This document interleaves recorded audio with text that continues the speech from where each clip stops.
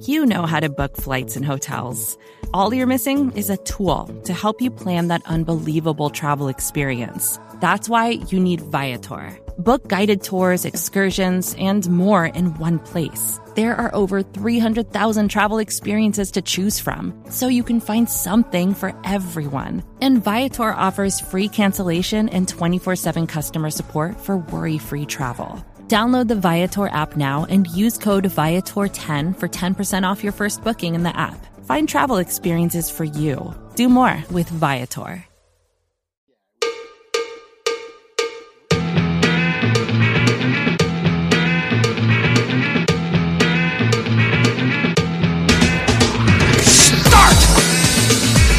You can call me Bruce. Bruce Nolan is standing by.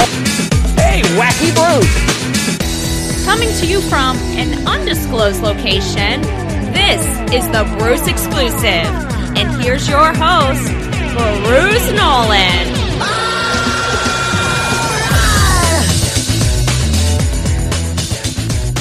Ladies and gentlemen, boys and girls, children of all ages, welcome to another edition of the Bruce Exclusive of Buffalo Rumblings podcast. I'm your host, Bruce Nolan. You can find me on Twitter and Instagram at Bruce Exclusive. Welcome back. I am really excited about today's show. I'm really excited, but I'm also really nervous because, as you know, I don't have guests on often.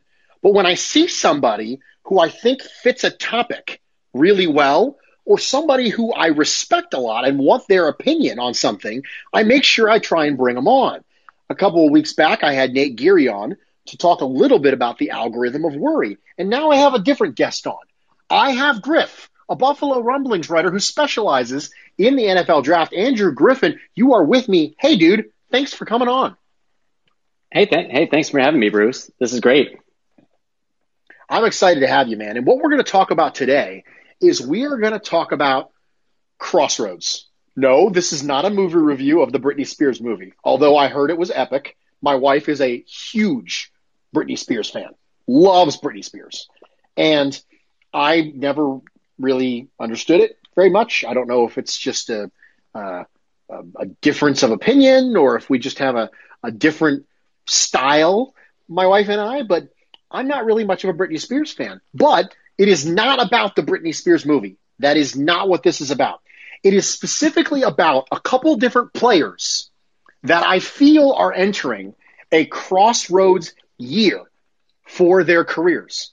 And how, as I think about these players, the difference between those players hitting their ceiling and those players hitting their floor is fairly significant for this Buffalo Bills team, not just in 2021, but trickling into the future.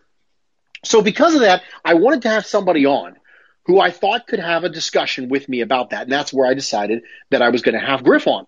And the three players that we're going to talk about today are linebacker Tremaine Edmunds, defensive tackle Ed Oliver, and guard, previously tackle, Cody Ford. And we're going to break down what it looks like, what the gap between ceiling and floor looks like for different types of scenarios. You know, what is it exactly that can cause the franchise to go one way or another due to the impact of those players hitting their ceiling or the impact of those players hitting their floor? So I think that's pretty important. It's definitely important. So we're going to do that. We're going to have the conversation, and we're going to start with this question.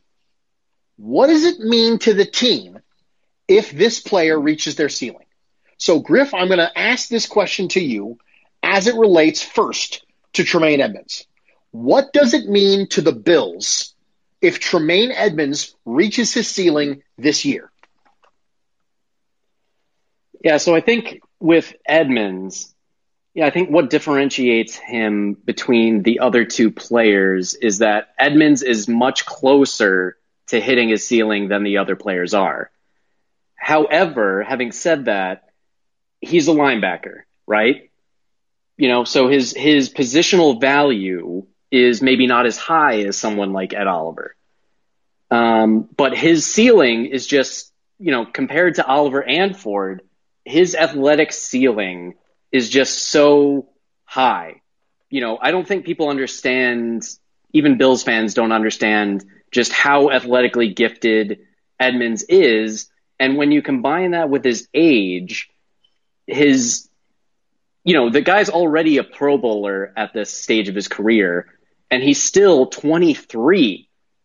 And, so I think for him, if he were to reach his ceiling, and this may also go for Oliver as well, it turns our defense into probably the dominant levels we kind of saw last time in 2014 with Jim Schwartz. So, that year they were number 4 in points and yards. Or even, maybe even returning back to 2018 when they were second in yards during Sean McDermott's second year as coach. So, before I hear from Bills fans that, that's impossible, that Edmonds is never gonna reach his just, gargantuan athletic ceiling, just remember that Edmonds was hurt. He had a shoulder injury very early on last season and, valiantly played through it. And he should be given credit for that, to be honest, but it did 100% affect his play. And I think you wouldn't disagree with that. No, I really wouldn't. And he didn't have Star Lotulelei, Manning clogging up the lanes at 0-1 tech. And that in particular in McDermott's defense, that matters. That 100% matters because he and Matt Milano need to be kept clean. That's their defense is predicated upon, the linemen clogging up those lanes, taking the guards and just, taking up 2 guards or just creating disruption on the line so that Edmonds and Milano can run free and just make tackles, whether that's, behind the line of scrimmage or, a couple of yards off the line of scrimmage. Then you combine that with didn't have a training camp, didn't have a full off season because of COVID. And, obviously he's still young. He's still learning the position. So, I think what it would mean for the team if Edmonds reached his ceiling, and I think we'll talk more about Oliver specifically too as well, but I think he is one of the cogs to turn this defense into, a truly dominant defense like we've seen in the past couple of years, with the team. The thing I think that is so interesting, because I think we have a tendency to forget about it a little bit when it comes with Tremaine Edmonds, is that Sean McDermott's defense was historically known as being a linebacker-centric defense. If you asked Carolina fans during Sean McDermott's tenure there what made the engine go, it was the linebacker core. And I would make an argument that the secondary has probably been, the safeties specifically, have been the best part of this defense since 2017. So the thing that made the engine go in Carolina isn't the same thing that makes the engine go currently in this Buffalo Bills defense. And if you get levels of linebacker play that Edmonds could allow you to do, imagine that Carolina defense with really good safeties.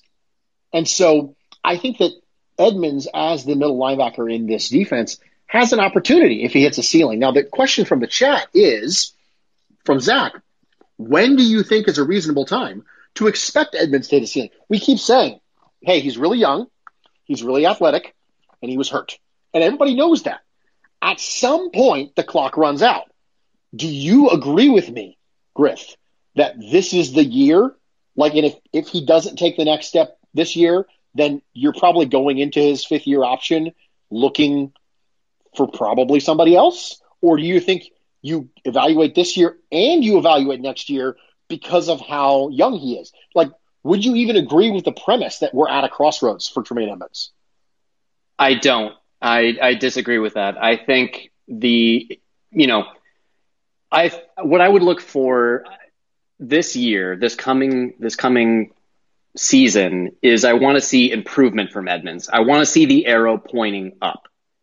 Whether that is fully reaching his ceiling, I wouldn't necessarily agree with that. I want to see, more than 130 tackles. I want to see double-digit passes defensed. I want to see maybe even double-digit tackles for loss.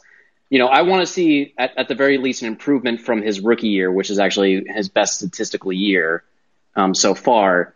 But improvement to me doesn't mean reaching his ceiling.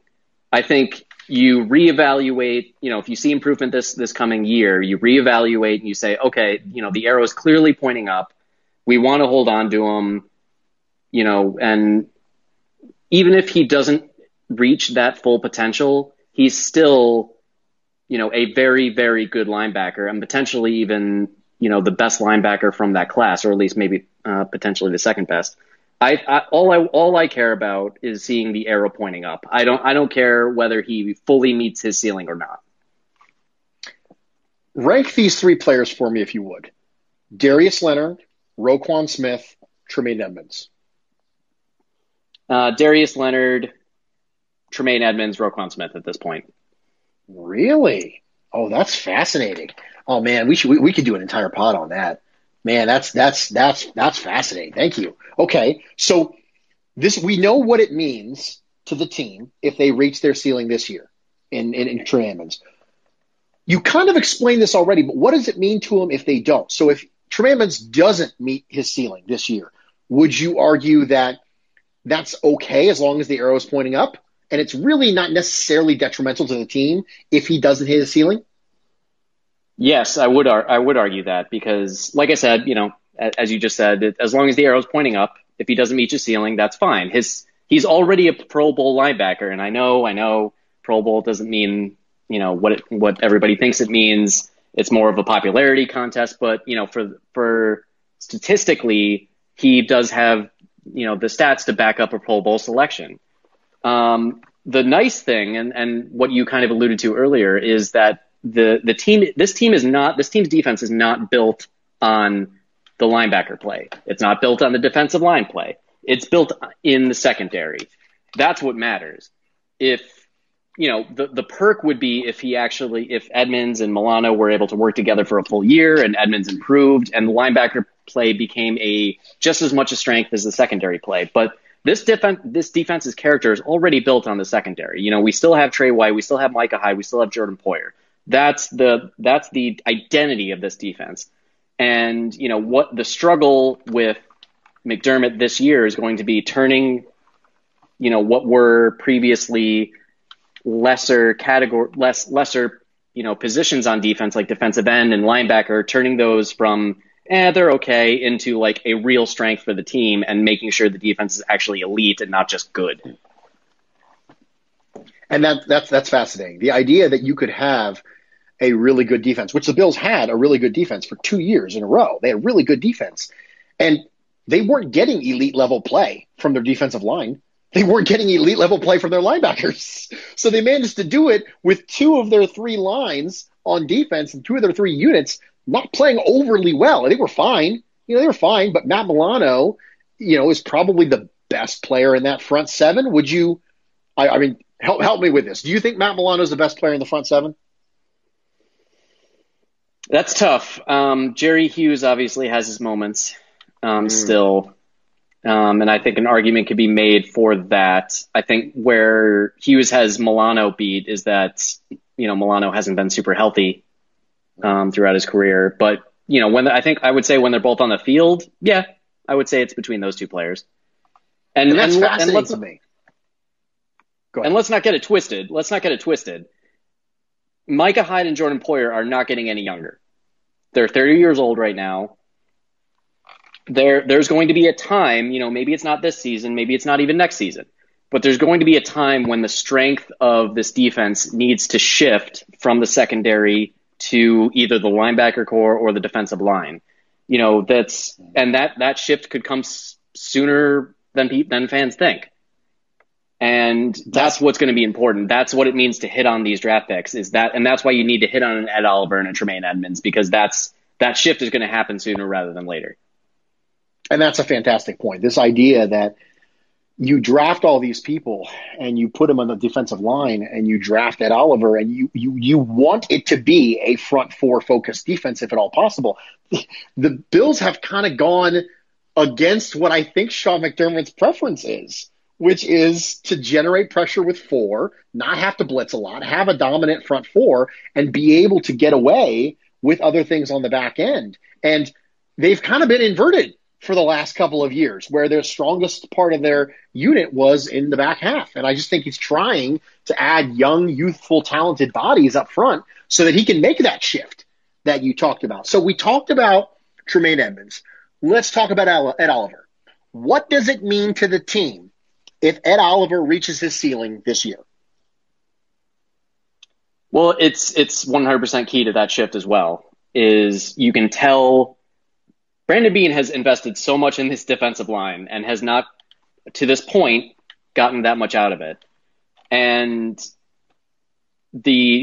as you point out, in Carolina, the key to the defensive line was really, or the key to the defense was really the front seven. And, if Ed Oliver was able to, just show massive improvement next year, I think that changes the defensive line into a true strength, because, what he brings to the table is just disruption, and whether that's against the run and the pass. So that suddenly transforms the defense into something that is truly elite, because either you can have it both ways. You can either have all the corners and the safeties lock down the receivers for plenty of time, allowing the defensive line to, pressure the quarterback and get some sacks, or the other scenario, which is the defensive line pressures the quarterback and, beats their offensive guards or tackles to actually, disrupt the offense and stop a play. So you are able to have those multiple scenarios of you can disrupt the offense through multiple scenarios. Peak Star Lotulelei and K'Wan Short, that was when that Panthers front four was at its best, with peak Star Lotulelei and K'Wan Short. And it's pretty clear that they'd like to have that. Obviously, Ed Oliver is a very, very different type of player than K'Wan Short, but theoretically, that's what they're trying to achieve there with that pressure from the front four. So what does it mean for the Bills if Ed Oliver doesn't reach his ceiling this year? Are we extending the same length of time to Ed Oliver as we are to Tremaine Edmonds? Are we basically not panicking at all? Or is it different because of the position he plays in the youth? I think you start to panic. You definitely start to panic, because the team doesn't have, then in that scenario, the team wouldn't have an effective 3 technique, and it wouldn't have an effective, 0 or 1 technique next to him. So I think it's fair to panic in that scenario, because there's no one behind these guys, to be honest. There's no, young 4th round pick that they're saying, we'll see how this guy turns out. It's Vernon Butler, who, I think at this point in the career, we can pretty much decide what Vernon Butler is, which is a, average NFL player. Will make a couple plays here and there, but he's not going to wow you. And Sarr and Justin Zimmer, who say, I think really the same thing with Vernon Butler, won't wow you, make a couple flash plays. He's super quick, super athletic. Really won't, take over a game or anything for Justin Zimmer. Absolutely. And that's all they have. So, if Ed Oliver does not work out, I would say the team has to very much consider either spending the few amount of free agency dollars they're going to have on a proven, 3 technique disruptive defensive tackle, or again, spend a very high pick, whether that's a 1st rounder or a 2nd rounder, on a similar player. And it's not like, it's not like a disruptive 3 technique isn't hard to find in the draft, but you don't want to see the team continue year after year after year and just invest in the defensive line, because that's what they've done for the past 2 years. The thing that makes me a little bit scared about Ed Oliver not hitting his ceiling this year is that I pretty much assume that 3-tech defensive tackles are slow developing positions in the NFL. You follow the NFL draft just like I do. And I think I don't know if you would agree with that statement, but historically, defensive tackle is a fairly slow developing position. And so if Ed Oliver doesn't hit his ceiling, those types of players don't come available on the free agent market very often, which means you got to draft one. But then when you draft one, you're setting yourself up again. It's a little bit like Dawson Knox in the sense that if Dawson Knox doesn't develop and you got to draft one, tight end's a slow developing position. And so it just creates this, got to start all over again. It's a little bit like when a quarterback doesn't work out. When a quarterback doesn't work out, you're like, oh gosh, got to rebuild the whole thing now. And it's kind of frustrating for me in that sense because Ed Oliver, I think we all agree we were okay with the pick. And we knew that 3 Tech was going to take a minute. I did a lot of podcasting and a lot of tweeting during Ed Oliver's rookie year saying, y'all need to calm down. Ed Oliver's not going to be ready in the first 8 games of his rookie season. But here we are getting ready to go into year 3. And I'm like, okay, well, I think we've given him enough time. So I agree. I think there's time to panic. So let's move to the third person, which is Cody Ford. What does it mean to the team if Cody Ford reaches his ceiling at guard this year? Functionally, the offensive line would be complete for at least the foreseeable future. And, that is massively important in terms of Josh Allen's protection, but what really would excite me is what Ford brings to the running game. Then that's been the talk of the entire offseason is, how effective the team's running game has been. And obviously they didn't bring in anyone from the draft. They didn't draft Travis Etienne. It sounds like they're basically going to run with the same, with Singletary and Moss, the same basic grouping as last year. And so, I think fans have been rightly asking where is the improvement going to come from? And Ford is one of the potential areas that the improvement can come from. He only played in 6 games last year, in 6 healthy games last year. So, I think a healthy Ford that can demonstrate that he's actually adjusting to the guard position well, if he breaks out, I think that would go a long way in making the Bills offense more of a balanced attack and the run game more of a threat. Maybe it won't be an elite rushing attack, but just something that fans want, which is a more balanced attack, something that's actually that defenses are going to be afraid of in the same way that they're, deathly afraid of the Bills passing offense. I think it's really interesting that they're running it back. And let me ask you this. I know it's not part of the outline, but I want to ask you that because when you say we really need to improve our running game, like that was one of the first things they talked about in the postseason press conferences was improving the running game. But you bring back essentially the same running back personnel. You added Matt Breida, and you bring back essentially the same offensive line. So are they thinking it's a scheme issue, or are they simply thinking that more time on task is going to be what improves the running game here? Because if you really think about it, it's really, it's the scheme, it's the running backs, it's the line, or it's time. That's it.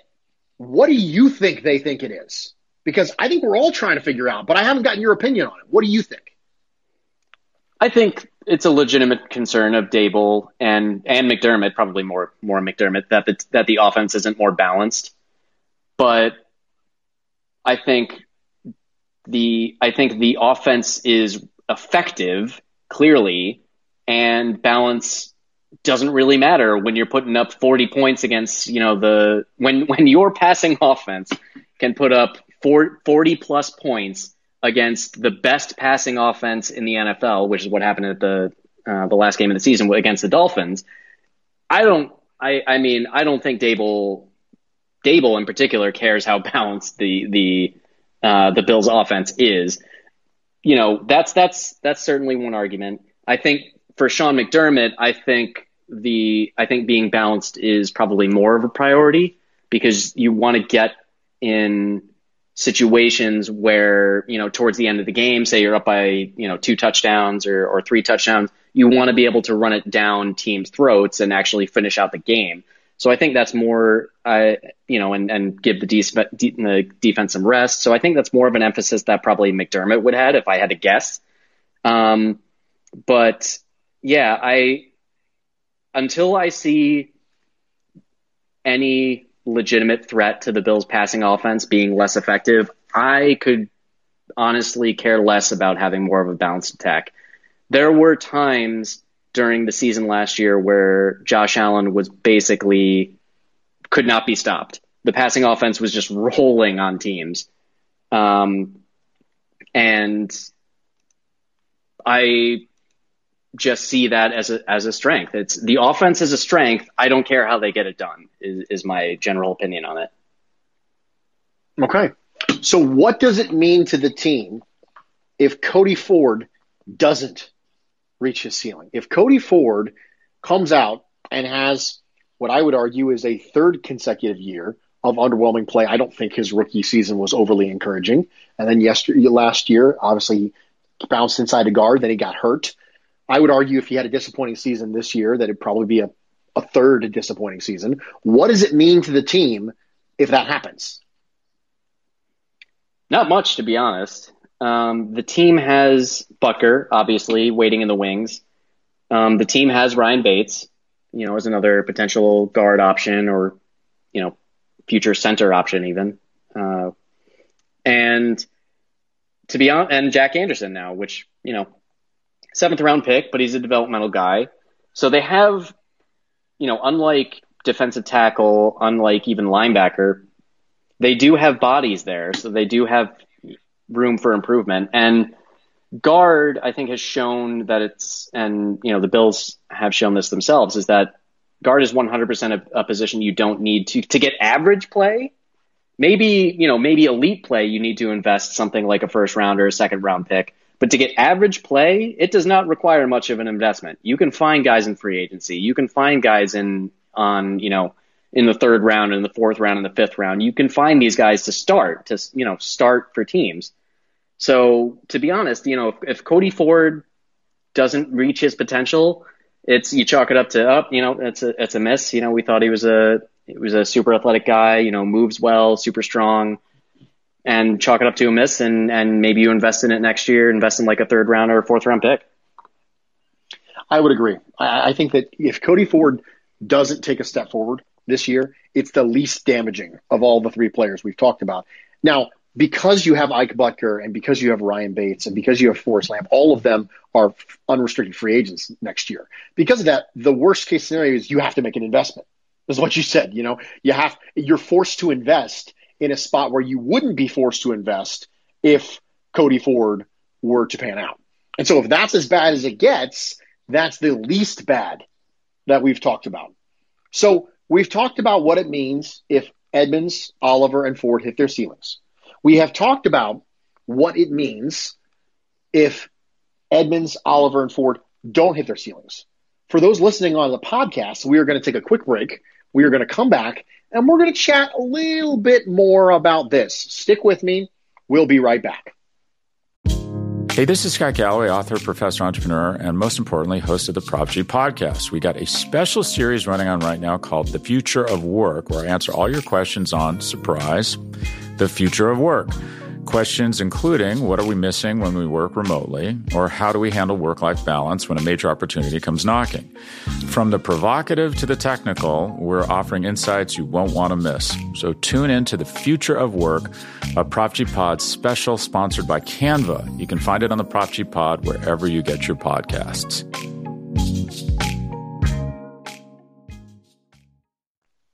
Welcome back, everybody, and thank you for joining me for this edition of the Bruce Exclusive, a Buffalo Rumblings podcast. I'm your host, Bruce Nolan. You can find me on Twitter and Instagram at Bruce Exclusive. And I am here with Buffalo Rumblings contributor and draft analyst, Andrew Griffin. Griff is discussing with me the crossroads that we find ourselves at with 3 players in particular, Edmonds, Oliver, and Ford. Now, one of the questions that's inevitably going to come up is why didn't I include Dawson Knox on this list? The first reason is time. That's the most important thing. And the next reason is something that I have mentioned about when it came to tight ends. And I've mentioned this previously and the draft cycle. I mentioned this post-draft. I'll mention it again. I will never list tight end as a really significant need for a team because having an elite tight end is awesome and wonderful. They just don't make a lot of them. It's a supply and demand position that is so extreme in one way because of how few of them there are that NFL offenses have learned to function extremely well in the absence of elite tight end play. It's not really necessary to have a really good offense. Not like having a good quarterback is necessary to have a really good offense over a long period of time.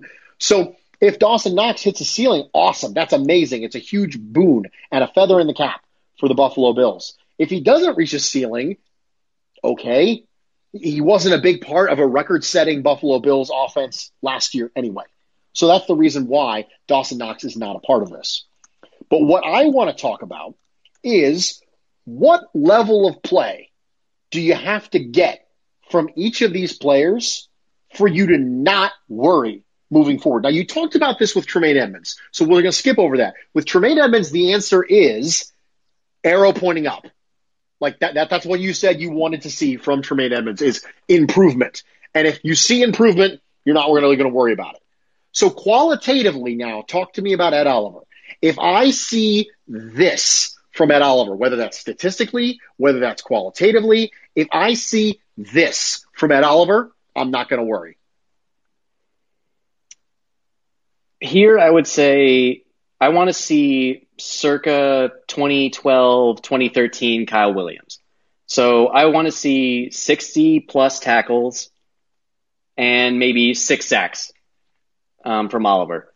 I think that would represent a statistical improvement from Oliver's best year, which just, again, so happens to be his rookie year. And again, it's the arrow pointing up with Oliver.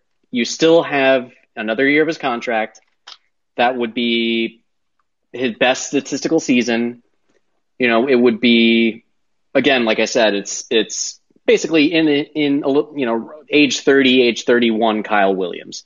Someone who is clearly disruptive, and obviously stats can't really measure the clear disruption on every play, but statistical improvement to just about being the upper echelon, maybe the top 15 of defensive tackles, maybe even 16 or 17 defensive tackles, those types of statistics.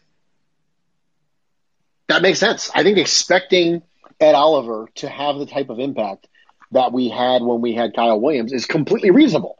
Kyle Williams was a good player for this team for a really long time. And obviously we'd all love Ed Oliver to be dominant, like an absolutely dominant force, because you spent a top 10 pick on him. You would prefer him to be a dominant force. But if he ended up being Kyle Williams, that's a really good player. If he ends up being Geno Atkins, that's a really, really, really, really good player. I'll tell you what I'm not happy with. I'm not happy with Aaron Donald comparisons. It happened when Ed Oliver came out. It happens, it feels like every single year. And we need to stop comparing any prospect ever to Aaron Donald. It's just not fair. There's a very reasonable chance that Aaron Donald goes down as one of the best defensive players in the history of football. And I am not okay with anybody having that. And I think a lot of the disappointment that comes from people looking at Ed Oliver comes from misaligned and misappropriated expectations. You have heard me mention on this podcast before that expectations minus reality equals disappointment. Like you can actually quantify. And if your expectations are 10, which is Aaron Donald, like the best player ever, and your reality has been a 4, then you're going to have a 6 level when it comes to quantifying disappointment. So I think that recalibrating expectations is appropriate. And I think what you just did there and saying, hey, if we get 2011, 2012 Kyle Williams, I think that's pretty good. So let's talk about Cody Ford. What level of play do you have to get from Cody Ford this year, playing at guard ostensibly, we think, for the entire year? Obviously, none of the people who are at training camp and OTAs are allowed to tell us, but from all we assume, he's at guard. So if you saw this level of play from Cody Ford, you wouldn't worry about having to make an acquisition, like we already talked about, to the guard room in 2022. Well, with Ford, I would say step one is, can he stay healthy for all 17 games during the regular season? That's one. That's step one, because that's his biggest issue so far, is he just hasn't shown the ability to stay healthy, to stay fully healthy and not, collect all these dings along the way. Step two is, can he help the team's rushing attack statistically? So does Devin Singletary does his, yards before contact improve? Does it with Moss? Step three would be, is there any change in Josh Allen's protection? Does do the sack numbers go down? Do they stay the same? Do they get worse? That's the kind of statistics you look for in terms of an offensive line. So with Ford, I think we never really got to see him healthy for a full season. I don't think we ever have. So, his biggest struggle is going to be just staying on the field. And that's a victory. That's going to be a victory in my mind for him. Whether he can actually help the team with the run or the pass, I think that remains to be seen. But the first emphasis for Ford should be staying healthy. Yeah, it's one of those scenarios where you don't know what grade to give him because so much of it's incomplete because he's been hurt. And that adds another level of mystery to it. With Tremaine Edmonds, you have that he was hurt for a lot of it last year, and as you mentioned, kind of powered through. Can you imagine how we would view Tremaine Edmonds differently if he would have suffered an injury that would have kept him out for the year? I think about that a lot when I think about Tremaine Edmonds and how much the way that we as the Bills Mafia look at Tremaine Edmonds now because he played through the injury versus if he would have been shut down for the year. Like, would we view him differently? Would we still have this really significant optimism about Tremaine Edmonds if he would have torn his pectoral muscle and been out for the season? Because coming into 2020, we were very excited about Tremaine Edmonds because the end of 2019, we started to see some flashes and we're feeling pretty good about it. And I do wonder if one of the reasons why we're so down on him as general fan base, there's a lot of people out there who are down on Tremaine Edmonds right now, is because he played through it. And if he hadn't played through it, we probably would feel differently about that. I think about that a lot. I don't know if I've really mentioned it on the podcast before, but that's really, really something that weighs on my mind. So we talked about Edmonds, Oliver, and Ford and what they have to do for you to not consider their position something that needs to be addressed. What do you need to see from them this year? The last thing we're going to talk about is we're going to talk about the impact of Edmonds, Oliver, and Ford on the way we view Brandon Beane's drafting record. Because I would make an argument right now that the player who's had the best season of anyone that Brandon Beane has drafted has been Josh Allen in 2020. That was the best year of any player that Brandon Beane has drafted. Aside from that, we've gotten some solid, decent, good years. But overall, Brandon Beane's draft class has a tendency, and his history has a tendency to kind of hinge on some of these crossroads players. You can throw Dawson Knox in there if you'd like. So I want to ask you, if we're going to lump all three of them together here, if all three of these players take the next step in 2021, how does that impact the way that you look at Brandon Beane's drafting record? It's an inflection point for sure.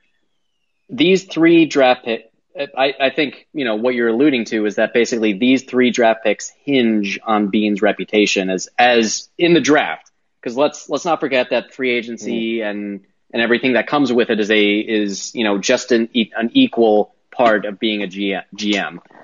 But I think it means it essentially, let's assume that all three players don't end up reaching their potential. Let's not get it twisted that all three players are busts of the, Aaron Maben, Mike Williams scenario. These guys, each of these guys deserve to be on the field. This isn't like they drafted these guys high and they never saw the field and they never played. no one's saying that. They just haven't particularly lived up to their high draft status. So, but what does this mean for Brandon Beane's draft record? I think it would be approaching, Bill Polian in Indianapolis territory.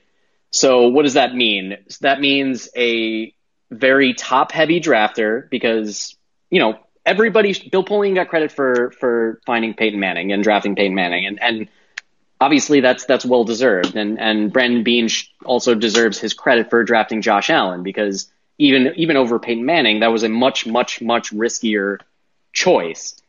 But it's a similar situation in that, okay, you drafted our quarterback of the future, and that's great, and you should be rewarded for that. But who can you hang your hat on besides, if those three players don't end up reaching their potential, who can you hang your hat on? Teron Johnson? Gabe Davis? Guys contributors, you found in the middle rounds? That's just not enough. And, I think as you basically implied, it's an inflection point. And let's also mention guys that you had brought up in that Dawson Knox and Harrison Phillips, who was the 3rd round pick, and Devin Singletary, who was the 3rd round pick. Those guys are looking, again, contributors, but not, long-term starters for the team. So there are major questions on Brandon Beane's draft record if these 3 picks in particular do not work out. Okay. So let's go to the comments real fast, and let's just chat a couple things in the closing minutes here, and we'll get out of here. Evie says, what about Milano? Milano was drafted by Sean McDermott in 2017 when the Trey White draft class, so I don't put him on the Brandon Beane's draft class. Sean says specifically about Oliver, what would it take to pick up the 5th-year option? I think the 5th-year option is going to be a discussion about Ed Oliver, and I agree with Griff. I think that the arrow pointing up for Ed Oliver. I think if you get Kyle Williams level play circa 2011, 2012, that's good enough for me to get the 5th-year option when it comes to Ed Oliver. And also, the 5th-year option for Ed Oliver isn't super expensive. He's going to play 50% of the snaps almost for sure. But even if he hits a Pro Bowl, it's not that expensive relative to Edmonds and Josh Allen. So I think I'd almost have to see, I'll let you answer this, Griff, but I would almost have to see a step backwards from Oliver to not pick up the 5th-year option. What do you think? Yeah, I would agree there. There's very few scenarios that I can envision them not picking up the 5th-year option. It's just not that expensive. I guarantee that Brandon Beane has, predicted that they're going to fit in the 5th-year option. You'd have to see some sort of dramatic off the field issue or, on the field regression from where he was last year, to be able to not pick that up. That's pretty rare territory. Zach says he understands this is off topic, but what's the best calculative move for the cap space this offseason? So we freed up some offseason cap space with Diggs' restructure. Basically, what does he want to see me do with it?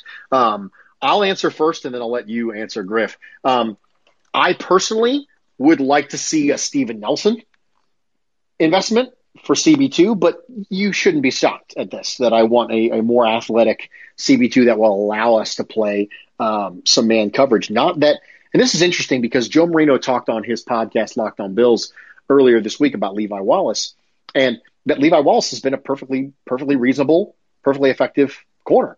And I think it's really important to point that out. He has been. Levi Wallace is a player that if you protect him with the scheme, then he can be a perfectly reasonable corner. He's been a perfectly reasonable starter on a good defense multiple years. I just think that his skill set limits what you can do on defense. Now, there's a second question, which is whether or not, even if you had the flexibility that a better athlete gives you at CB2, if the staff would actually take advantage of it. We don't know that for sure.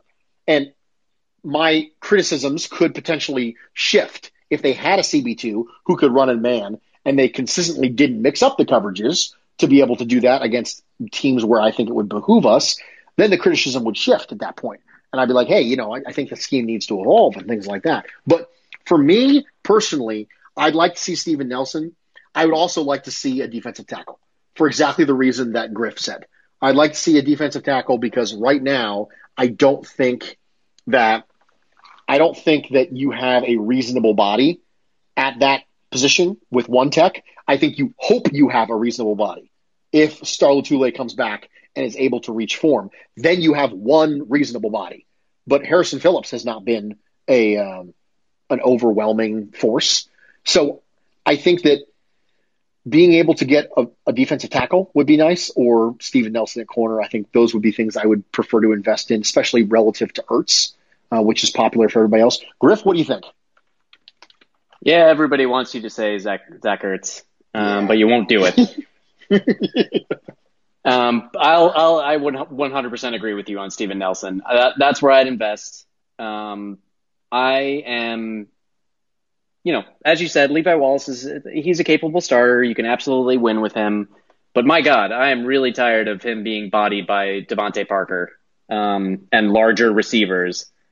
That I just, if this team wants to take the next step, if this defense wants to turn into something truly elite, you need to have the secondary be as complete as possible. And I think Steven Nelson gives you a noticeable bump up in terms of coverage ability compared to Wallace, and can do more and is more flexible and, would be more of an asset than a liability.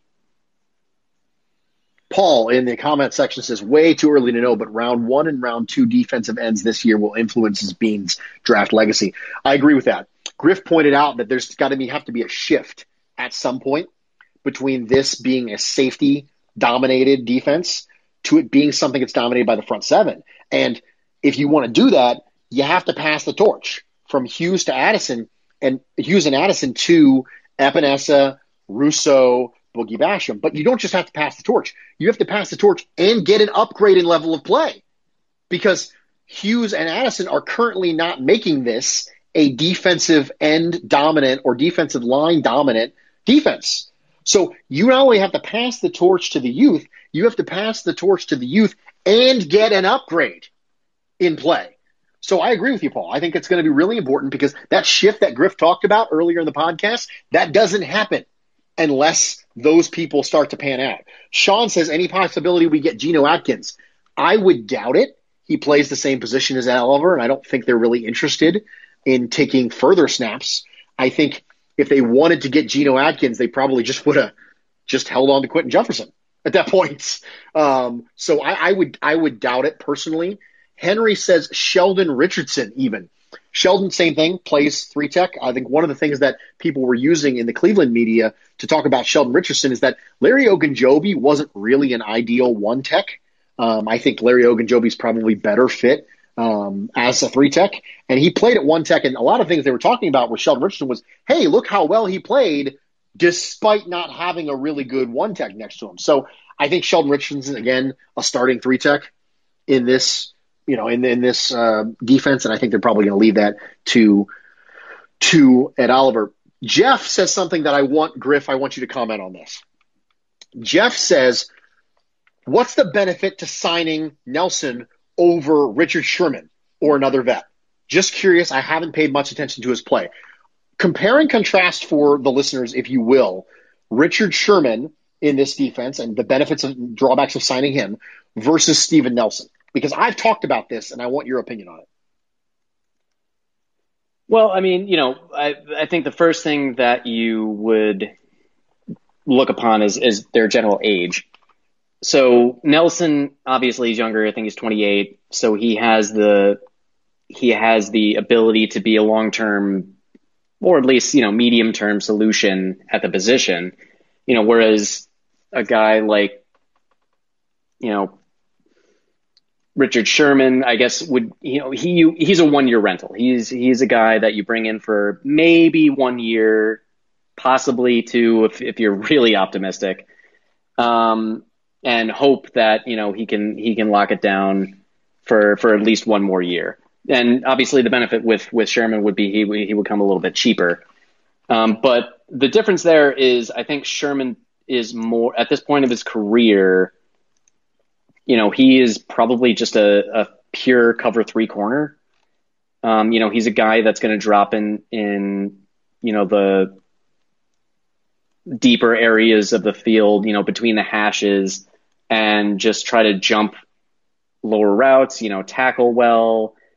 I think his versatility at this point in his career is lacking compared to Nelson, who's kind of demonstrated the ability to kind of thrive in man coverage and more zone coverage.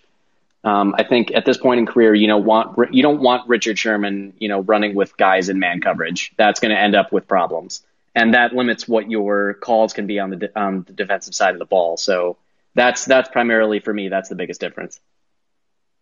That's exactly the same thing. One of the things that I've talked about is I don't necessarily want another CB2 because Levi Wallace is bad. I want him because Levi Wallace is limited. That doesn't mean he's bad. It just means he can do less things. And I think one of the things you have to do to compete against some of these higher flying offenses is you have to be able to do more things on the back end. And when you have Levi Wallace, who's a perfectly reasonable cornerback, he's just not as fully fleshed in his skill set as you would get from a Nelson. And if you get Richard Sherman, you're getting a really, really good zone corner. But that's what he is. He's a zone cover three quarters style corner. And I always find it absolutely hilarious when the Richard Sherman versus Darrelle Revis conversations. Griff, do you remember these that used to rage on social media? Richard Sherman versus Darrelle Revis. And I sat here and pulled my hair out. I'm like, are you kidding me right now? Listen, I love Richard Sherman, right? But he's a really, really, really good player at the thing he does, right? And Darrelle Revis's thing that he does is more valuable, which is being able to lock down somebody in man coverage. So that was always interesting to me. And I want to be able to run more multiple coverages on the back end. And Richard Sherman doesn't give me that, but Steven Nelson does. So I agree with that statement a lot. Guys, thank you so much for being a part of this. Griff, thank you for being here, man. I really appreciate you being here and coming on with me. Why don't you tell everybody where they can find you on social media? Tell us what you're working on with Buffalo Rumblings and what you got up your sleeve. Oh boy. So what am I working on with Buffalo Rumblings? I just published an article related to what Bills draft picks that they have in the current draft, which, to be honest, might, as soon as I published, I was like, oh, is this going to change because they're going to trade for Zach Ertz? But if it does, well, if we give up a 4th round pick or a 5th round pick for Zach Ertz, I feel like that's relatively worth it. So you can, always find me on Buffalo Rumblings, publishing stories about the NFL draft and college football, my weekly college football articles that I publish, during the actual season. And then as we get closer to the draft, obviously I post a lot about the draft, immediately before and after. But you can find me on Twitter at agriff426. And I need followers, for God's sakes, give me followers. I have very pithy comments. Trust me. All right, guys. Well, if you're listening to this, you have homework. Go on Twitter, find Griff at agriff426. That's agriff426, 426 like April 26th, where the draft is right at the end of April. So that's how you can remember it. You can remember it through that. So at agriff426, let's get the dude some followers. I mean, he took time out of his week to come on this show. He's never talked to me ever before right now. This is the first time we've ever talked. We had some very minimal, Twitter DMs back and forth, just making sure that he was good to go and show up. And then he came on here and absolutely nailed it. So give the guy some followers. So thank you so much, Griff, for being here. I really appreciate it. Can't thank you enough for taking time out of your week and being a part of this. I really enjoyed it. You absolutely crushed it. So, ladies and gentlemen, that's it. We're done. We did it. And for all the people who were a part of this, Fred, Matt, Henry, Evie, Kevin, Sean, Andy, Jeff, James, Paul, all the people who are currently in the room with me, there were so many more who have already ducked out. Thank you for being a part of this and for your engagement. It totally makes this thing fly, and it makes it so much more fun that you're a part of this. And with all that being said, that's the way the cookie crumbles. I'm Bruce Nolan. Buffalo Rumblings. Support for this show comes from Vanta. Dealing with loads of spreadsheets, juggling different tools, and having to do manual security checks, it can be a headache to keep up with today's compliance and security programs. Vanta is the trust management platform that wants to simplify things and bring all your trust-building efforts under one roof, making growth smoother for your whole organization. Vanta lets you automate up to 90% of compliance for SOC 2, ISO 27001, HIPAA, and more. Strengthen security posture and reduce third-party risk. Get $1,000 off Vanta when you go to vanta.com/Vox. That's VANTA.com/Vox for $1,000 off Vanta. The Current podcast is back with an exciting new season featuring marketing executives from the world's most influential brands. Tune in to hear what's driving conversation in the fast-moving world of digital advertising with unique insights from brands as diverse as Hilton, Instacart, Moderna, Major League Soccer, and more. And in this presidential election season, The Current explores what a national political advertiser, like the National Republican Senatorial Committee, and a major CPG brand like Hershey can learn from each other.